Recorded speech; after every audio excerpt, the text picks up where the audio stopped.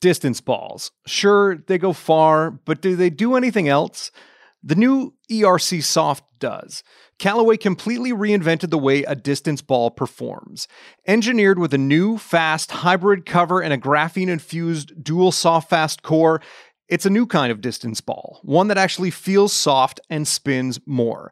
And once you're on the green, ERC Soft's triple track technology will help you dial in your alignment. Get Callaway's longest ball with soft feel today at callawaygolf.ca.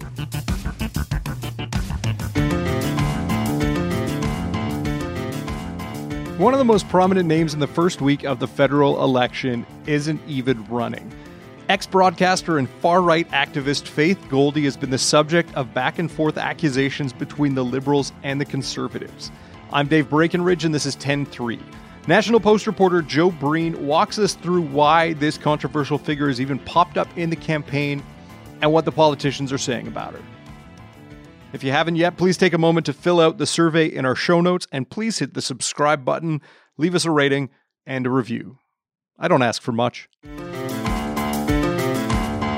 So, Joe, for people who don't know or people who don't follow far-right personalities, who is Faith Goldy? So many people will know Faith Goldy not from the subculture of far-right internet stuff, but from mainstream politics campaigns, such as the current federal election and the most recent Toronto mayoral election, in which she was a candidate. She was once a TV journalist, quite prominent on Sun TV and later on Rebel Media, with a right-wing slant. She's described herself as that network's token young person whose public image has dramatically changed. And it changed primarily around the time of her coverage of the 2017 Unite the Right rally in Charlottesville in the United States, where she revealed herself as quite supportive of the far-right movements that were rallying there, going so far as to appear on what was called the Daily Stormer YouTube show, which is explicitly white supremacist. That led to her being fired by Rebel Media. Since then, she has struck out on her own, cultivating an image as a militant, traditional Catholic, promoting the conspiracy theory of white genocide, and quite recently getting herself kicked off of Facebook for basically for hate speech before she figured in our current campaign. You have someone who, because of her own activities, has become quite toxic and not the kind of person that you would assume that mainstream politics would have anything to do with. So why is she still around in the national consciousness? No one wants anything to do with toxic personalities unless they've been hanging out with the other guy. And that's kind of what is happening here. Faith Goldy becomes a very convenient smear of a political opponent. And I think we can trace this current uproar about her to the promotion by the Liberal candidate, Mariam Monsef, of a video from a few years ago in which the Conservative candidate, Justina McCaffrey, talks with Faith Goldy about a possible bridal dress show. McCaffrey is a designer of wedding dresses, and on this video, she describes Faith Goldy as her friend. This was promoted by the Liberal candidate and her party as something of a scandal for the Conservatives, which they treated as a scandal. You can see video online of McCaffrey running from a CBC reporter to avoid being asked about the association. Now, these things have a tendency to backfire because there was also a intriguing tweet going around from Goldy herself referring to the one federal leader who has taken her out for drinks at the Chateau Laurier. Nobody thought that was Andrew Scheer. And lo and behold, does seem to be Justin Trudeau. And so now both parties have used her to smear the other and been the target of smears by the other. So she suggested that Justin Trudeau took her for drinks at the Chateau Laurier Hotel in Ottawa. When did this supposedly happen?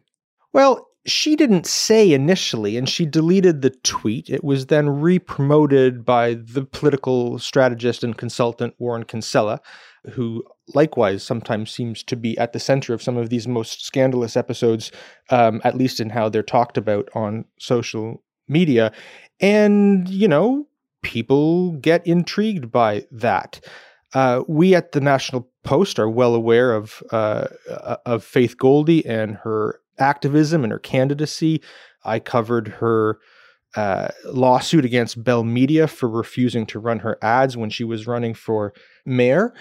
Earlier this year, I had a chance to ask her about this episode and to hear her description of having drinks with Mr. Trudeau and having him pay for them, which just this week the party specifically denied.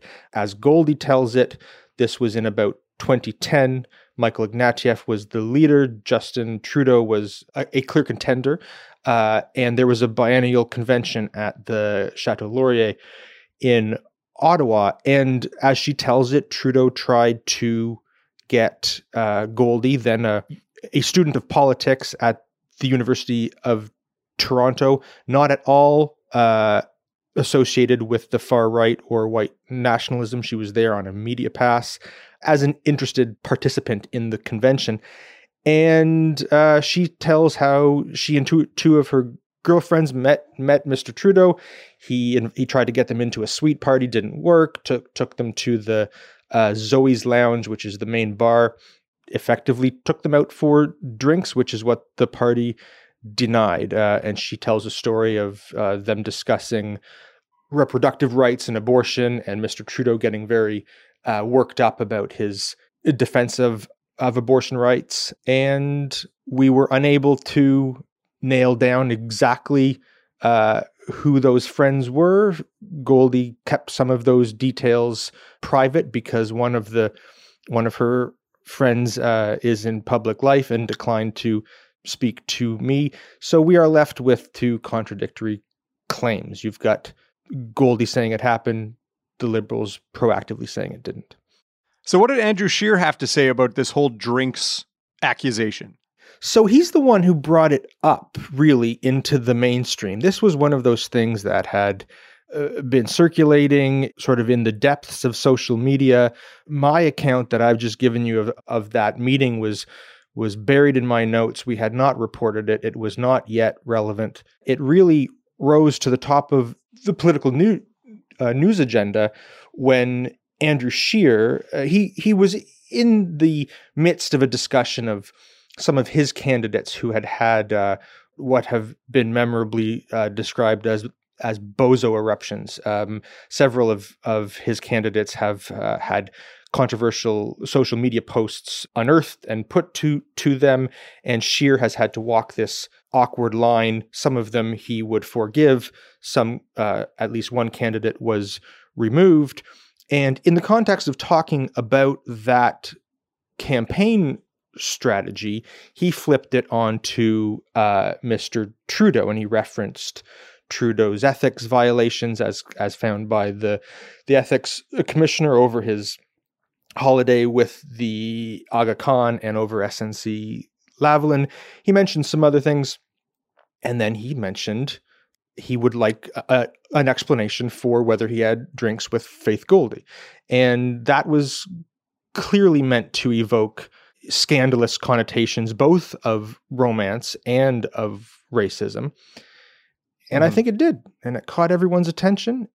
So you have Andrew Scheer, instead of, trying to suggest that, look, this candidate's video with Faith Goldy is a few years old. This is before any of her really kind of nasty public statements were on record.